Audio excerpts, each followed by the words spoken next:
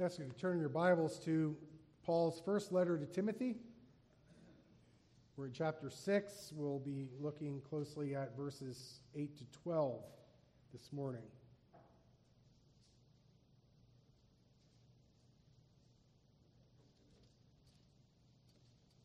That's found on page 993 in the Pew Bibles.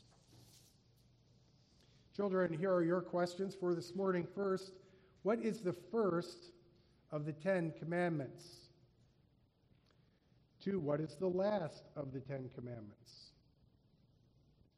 3, what should be more important than anything else in our life? And 4, God provides for us, but do we still need to work for the things that we need?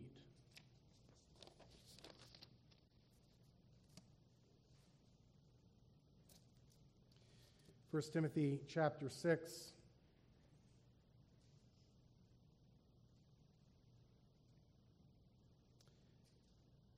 We'll begin reading back in verse 3.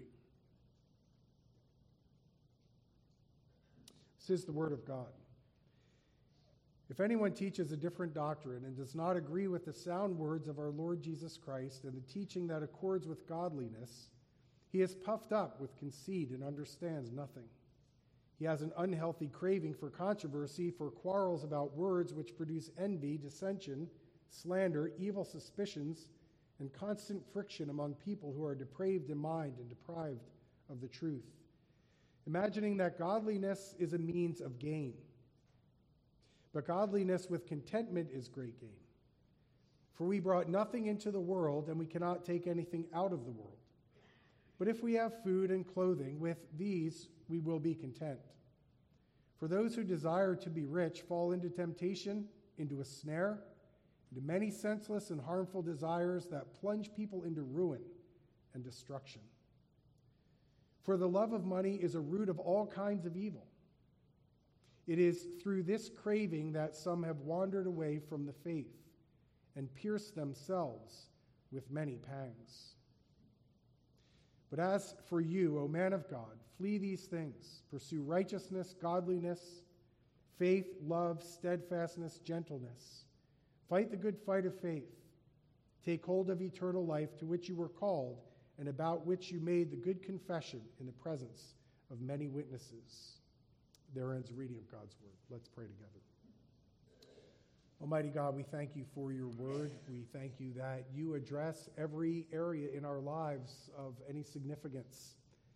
And Lord, we thank you for this passage that reminds us to keep things in perspective. Lord, we pray that you would help us because we do have a propensity to turn our eyes away from you and all the goodness that you've shown to us, to things that are passing, to things that in the end up being insignificant. Lord, help us to learn from your word this morning. We pray that you would teach us what true contentment is. Lord, we know that we have to learn that through our lives, but we know that we get the information that we need from your word. Speak to us, we pray. Send your Holy Spirit in a special way to help the preacher and help all of us who will hear. We come to you in Jesus' name. Amen. Well, the focus of our lives, our priorities, are matters of spiritual concern. I think we're all aware of that. But that includes the way that we look at the material things that we have in life, including our perception, our perspective on our money. If we step back, we look at what Paul has been teaching Timothy. Paul's been teaching Timothy that he needs to be a godly young man. He needs to be a good leader. He needs to be solid on the word of God. He needs to resist all kinds of temptations, and included in that is the temptation to make money a god. Apparently, there were some teachers in that day in the Christian church and others that were Christians who saw their godliness, who saw their devotion to Christianity as a means of material gain. Material gain. Nothing new under the sun. We see that all around us. But here Paul is saying, Timothy, stay away from that kind of mentality. Now, that's very specifically pointed to this young minister, and it obviously speaks very directly to ministers then and throughout the ages. But there's a general warning here as well against materialism, an inordinate love for stuff that robs our contentment because it obscures our trust in our God who provides for us. Actually touches on a fundamental of the Christian faith. What do I mean by that? It touches on the very first commandment, you shall have no other gods before me. And we have this propensity to make things into miniature gods. None of us who are devout Christians would obviously fall down and worship items, I trust, but you get what I'm saying about our propensity to put things sometimes before God and treating them almost as miniature gods. It also has to do with the last commandment, you shall not covet, which seems to sum up all of the other commandments. In some ways we can say that many of those other commandments are broken because of different gods and covetousness, but I can't get into that this morning. But this is a common human problem. Worldly-minded people are consistent when they put all their trust and have earthly gods. They're consistent with their belief. That's not to say that all unbelievers are materialists. But it's not inconsistent for a person who believes that this life is it to put all their investment in the things of this world. But for Christians, it's in direct conflict with our faith. It's inconsistent with our faith. It comes down to priorities in life. It comes down to what we live for, what drives us to do what we do. Last time, if we wanted to summarize what Paul was saying, it was this: you can't take it with you. You can't take it with you. You didn't come into the world with anything. You're not going to leave this world with anything. We elaborated on that last week. This time, Paul addresses money specifically. Money, a necessity, but to love money is bad news. Paul actually uses a word here that is love and silver put together. Philagoria. Phila, you're familiar with that as love, Philadelphia, the city of brotherly love. But here, philagoria, love of silver. Argoria is the word for silver. Well, people do horrible things for the love of money. Rob, steal, sometimes even murder. For most of us, it's a lot more subtle. It's a lot more subtle of a draw. We have these oppositional obsessions. Maybe obsession is a little too strong of a word, but we can struggle with attachment. But I'm purposely going to use an extreme. Think of the fictitious person of Ebenezer Scrooge. Everybody should know his name. If you don't know his name, he is the main character in Dickens' A Christmas Carol. And he was obsessed with his money. He was a miserly money lender, and he was obsessed with his money until he had a life-changing experience. I don't want to be a spoiler if you're not familiar with the story, but it does have a happy ending. But he's so miserly and so hung up on his money that he's neglecting the people around him terribly. If I were going to Christianize a Christmas Carol, which may sound odd, I would say that the bigger problem that Ebenezer Scrooge had was that he had another God. And that God was money. And what was in jeopardy wasn't even necessarily, most importantly, his relationships. If I was going to Christianize it, I would say his most important danger that he was facing was the loss of his soul. Scrooge's God, money. Jesus can't be more clear about the love of money. Turn in your Bibles to Matthew chapter 6. Matthew chapter 6, beginning in verse 19.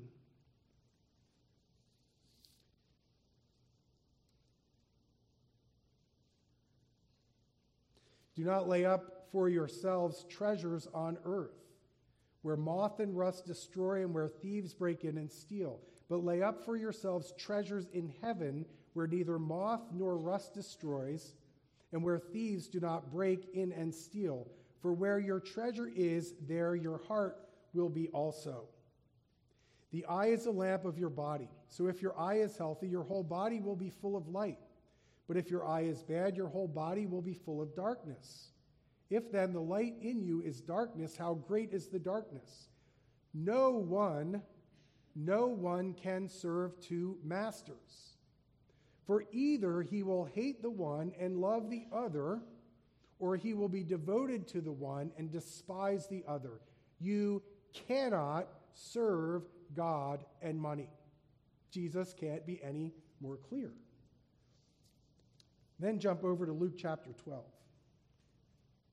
It really is amazing how many squabbles are fought, sometimes extreme fighting within families over inheritances. They bring out surprising things in people, sometimes very ugly things in people. Talk to nurses who deal with end-of-life issues when families start to squabble over inheritances. Talk to lawyers who happily line their pockets over family squabbles over inheritance. Here, Luke chapter 12, beginning in verse 13. Someone in the crowd said to him, "Teacher, tell my brother to divide the inheritance with me." But he said to him, "Man, who made me a judge or arbiter over you?" And he said to them, "Take care and be on your guard against all covetousness. For one's life does not consist in the abundance of his possessions." And he told them a parable, saying, "The land of a rich man produced plentifully. And he thought to himself, 'What shall I do? For I have nowhere to store my crops.' And he said, 'I will do this. I will tear down my barns and build larger ones, and there I will store all my grain and my goods. And I will say to my soul, Soul, you have ample goods laid up for many years. Relax, eat, drink, be merry.' But God said to him, 'Fool, this night your soul is required of you, and the things you have prepared, whose will they be? So is the one who lays up treasure for himself and is not rich toward God.'" Very clear warnings. There is a conflict between our gaining as much stuff in this earth. There's a conflict between that and how we invest in heaven. And even if the whole earth was your storage space, and you could fill the whole earth with your stuff, it will do you no good when an eternity faces you. When an eternity faces you.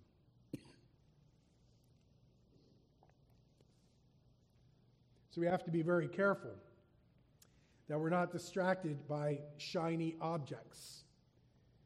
The apostle says that when money becomes our God, when things become our God, we put ourselves in great danger. Verse 9, "Those who desire to be rich fall into temptation, into a snare, into many senseless and harmful desires that plunge people into ruin and destruction. For the love of money is a root of all kinds of evils. It is through this craving that some have wandered away from the faith and pierced themselves with many pangs." But this isn't just true, by the way, for rich people. This is true for rich people, it's true for middle class people, it's true for poor people, whose focus becomes the material things of this world.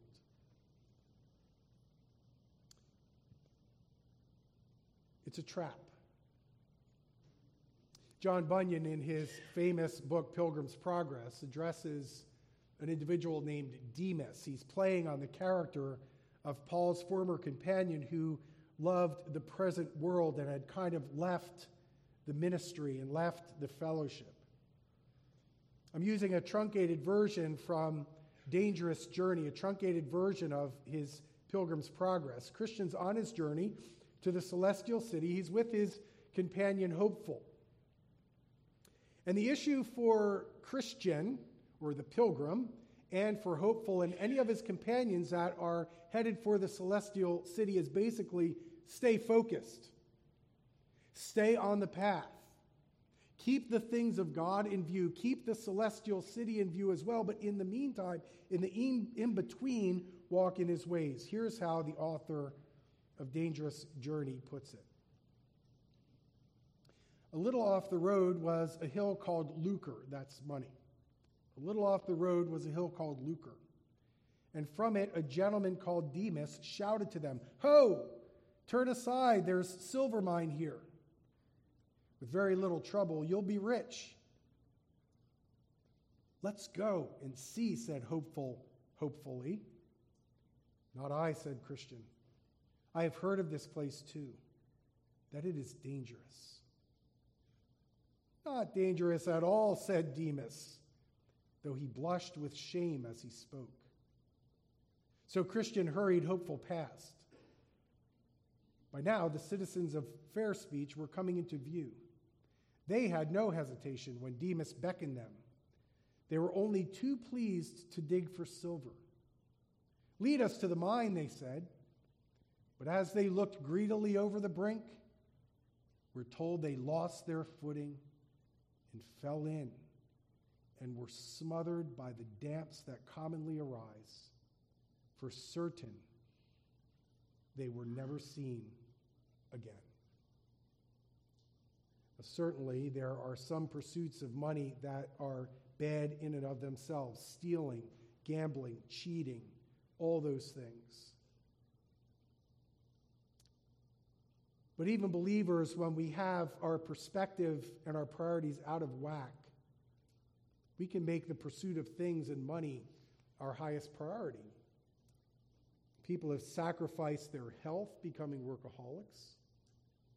They've sacrificed their families by neglecting the more personal things, by pursuing material things. Damaged their communion with God because there are other little gods obscuring their view. And some even to the demise of their own souls. Paul reminds us that we need to get back to the blessed basics. Now, I can't find in the Bible anywhere where hard work is a sin. But misplaced priorities in life certainly can be. Maybe a good question for us to ask is, what if everything we had except for the bare essentials was taken away? Where would our faith be? You see, we constantly deal with that tension, don't we? Between all the things I want and all the things I need. Anyone ever ask you the question, what would you do if you won the lottery? Most of us, I don't know about all of us, but most of us would say, well, I'd have to start playing to begin with. Maybe you do. The question is sometimes asked, what would you do if you won the lottery? Now, don't be tempted, but the Mega Millions estimated jackpot right now in Michigan, $33 million. Powerball estimated $291 million. Some guy in 2022 won $2.04 billion. Sometimes I'm asked, what would you do with all that money? I say, are you kidding me? I can think of ways to use that money. I admit, while I eventually get there, it's not all given to charity. It's not the place I start. But isn't it a temptation to imagine what you could do with all of that wealth? It's very tempting. All the things I want. Maybe not even all for me, but for others as well, so I can be that benevolent person that everybody is drawn to. Most people who win the lottery find out that they have friends they never knew they had. Their popularity is fleeting and sometimes, frankly, destructive. But that aside, we need to think about, do we have all we need? And it is relative. In every culture, basic needs seem to be different. In the United States, we have an amazing amount of resources. Most of us have the basics for the most part.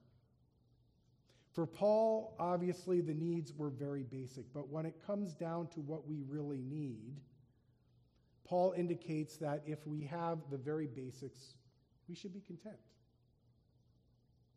And everything added to that would be considered a luxury. We can think of maybe more things that we need in our culture because of the way it is. But going back to the basics, comes down to what we really need. We do need money. And we may need lots of legitimate stuff, but the point is, are we content? And would we be content if we had the very minimal bare necessities, like some of our brothers and sisters throughout the world have? Here's a daring prayer. Here's a daring prayer. I'm fairly certain that I use this any and every time I preach on money or things. It's a prayer from Proverbs. Proverbs 30, 7 to 9. Here's a very daring prayer. 2 things I ask of you, deny them not to me before I die. Remove far from me falsehood and lying. We all want to be honest people. But here's the hard part. Give me neither poverty nor riches. Feed me with the food that is needful for me, lest I be full and deny you and say, who is the Lord? Or lest I be poor and steal and profane the name of my God. It's a prayer that is really a prayer seeking contentment, seeking satisfied lives. The only place to start, the place to start with a satisfied life is to be settled with God. That can only happen through repenting and believing in the Lord Jesus Christ and submitting our entire lives to our Creator. Until that happens, we'll always be restless and agitated. So that's the most fundamental thing. That's the most basic thing that we need. But then there is the issue of material stuff.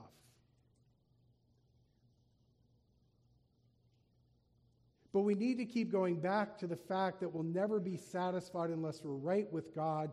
That's our greatest need, and if that's not met, we'll never be satisfied with anything. Try as we might. And we'll never be satisfied if the bar for our satisfaction is anything in this world.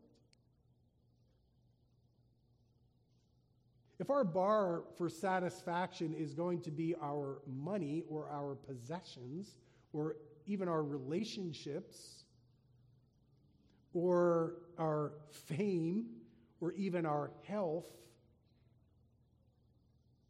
we're going to be gravely disappointed and unsatisfied. But if we're right with God, we can have everything in perspective. Satisfied souls. Here in the in-between.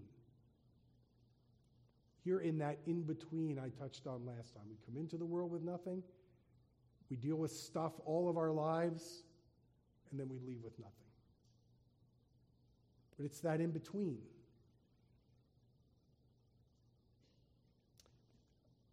I don't want to get too personal. I know some people don't like pastors that are too real. But I'll confess before you that I have not discovered the secret of contentment. I want to discover the complete secret of contentment like our brother Paul did. Don't get me wrong, I have it good and I know I have it good. But there are times when I find myself discontent, ungrateful, even coveting. And I won't give you the details of how I covet. But that's my confession. And it's been suggested by some that, well, when you start to covet other people, think of people who have less. And then you'll realize how good you have it. That just makes me sad. That just makes me feel guilty. It maybe makes me a little more thankful, but it doesn't make me any more content. So I'm trying to learn the secret of contentment, and I trust you are too. When I think of the in-between, and I think of that struggle, I can't help but think of Ephesians chapter 1, and I want you to turn to Ephesians chapter 1.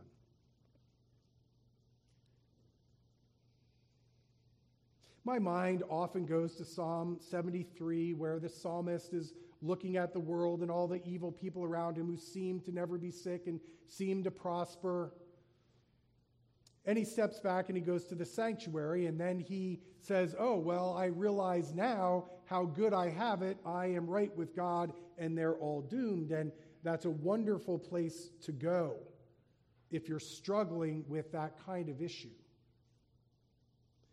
The two passages for me would be that, Psalm 73, and then here, Ephesians chapter 1. This stuff that Paul is referring to is ours in Christ. And so what I have to do and what you have to do is remember who you are in Christ. Blessed be the God and Father of our Lord Jesus Christ, who blessed us in Christ with every spiritual blessing in the heavenly places, even as he chose us in him before the foundation of the world, that we should be holy and blameless before him. In love, he predestined us for adoption as sons through Jesus Christ, according to the purpose of his will, to the praise of his glorious grace, with which he has blessed us in the beloved. In him we have redemption through his blood, the forgiveness of our trespasses, according to the riches of his grace, which he lavished upon us in all wisdom and insight, making known to us the mystery of his will according to his purpose, which he set forth in Christ, as a plan for the fullness of time, to unite all things in him, things in heaven and things on earth. In him we have obtained an inheritance, having been predestined according to the purpose of him who works all things according to the counsel of his will, so that we who were the first to hope in Christ might be to the praise of his glory. In him you also, when you heard the word of truth, the gospel of your salvation, and believed in him, were sealed with the promised Holy Spirit, who is the guarantee of our inheritance until we acquire possession of it to the praise of his glory. When I was reading that, were you along with me in counting our blessings? In that passage alone is just scratching the surface of the riches that we have in Christ. And so that when we start to look at the world and the things around us, and we start to covet things that other people have or covet things that other people can do because they have resources that we don't have. When we look at whatever other people might have, especially when we look at unbelievers, but even when we covet believers, we need to keep going back to the riches that we have in Christ. That is to encourage us in the in-between. Even as in the in-between we have our eyes fixed on the celestial city, in which unimaginable glories, unimaginable riches, unimaginable blessings are in store for those who believe. Again, when I start to look around and covet, I need to remember who I am in Christ and what I have in Christ. As John Newton puts it in his hymn, fading is the worldling's pleasure. all his boasted pomp and show, solid joys and lasting treasure, none but Zion's children know.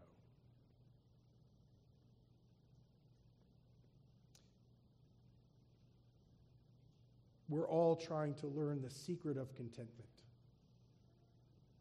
trying to learn what it really means to have satisfied souls, to have no other gods before us, to put away all coveting and all discontent.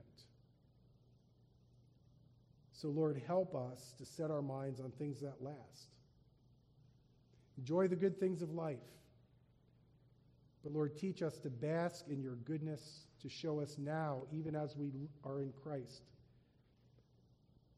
the blessings that we have as we look forward to an unimaginable eternity.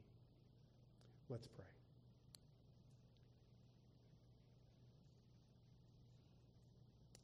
Lord our God, you are so good to us.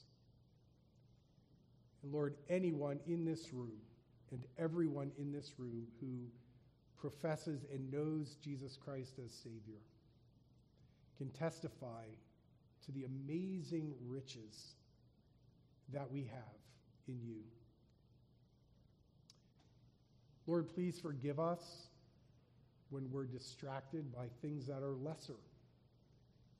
Things that are good sometimes, things that you provide sometimes, or things that we lust after to our shame. Lord, help us to remember your goodness to us, and to remember that you have satisfied for our souls, and you have provided for us riches beyond our imagination. Lord, teach us as we grow in the grace and knowledge of you to truly be content with the things that remain and to have the things that pass in clear perspective. Grant us that grace, we pray. In Jesus' name, amen.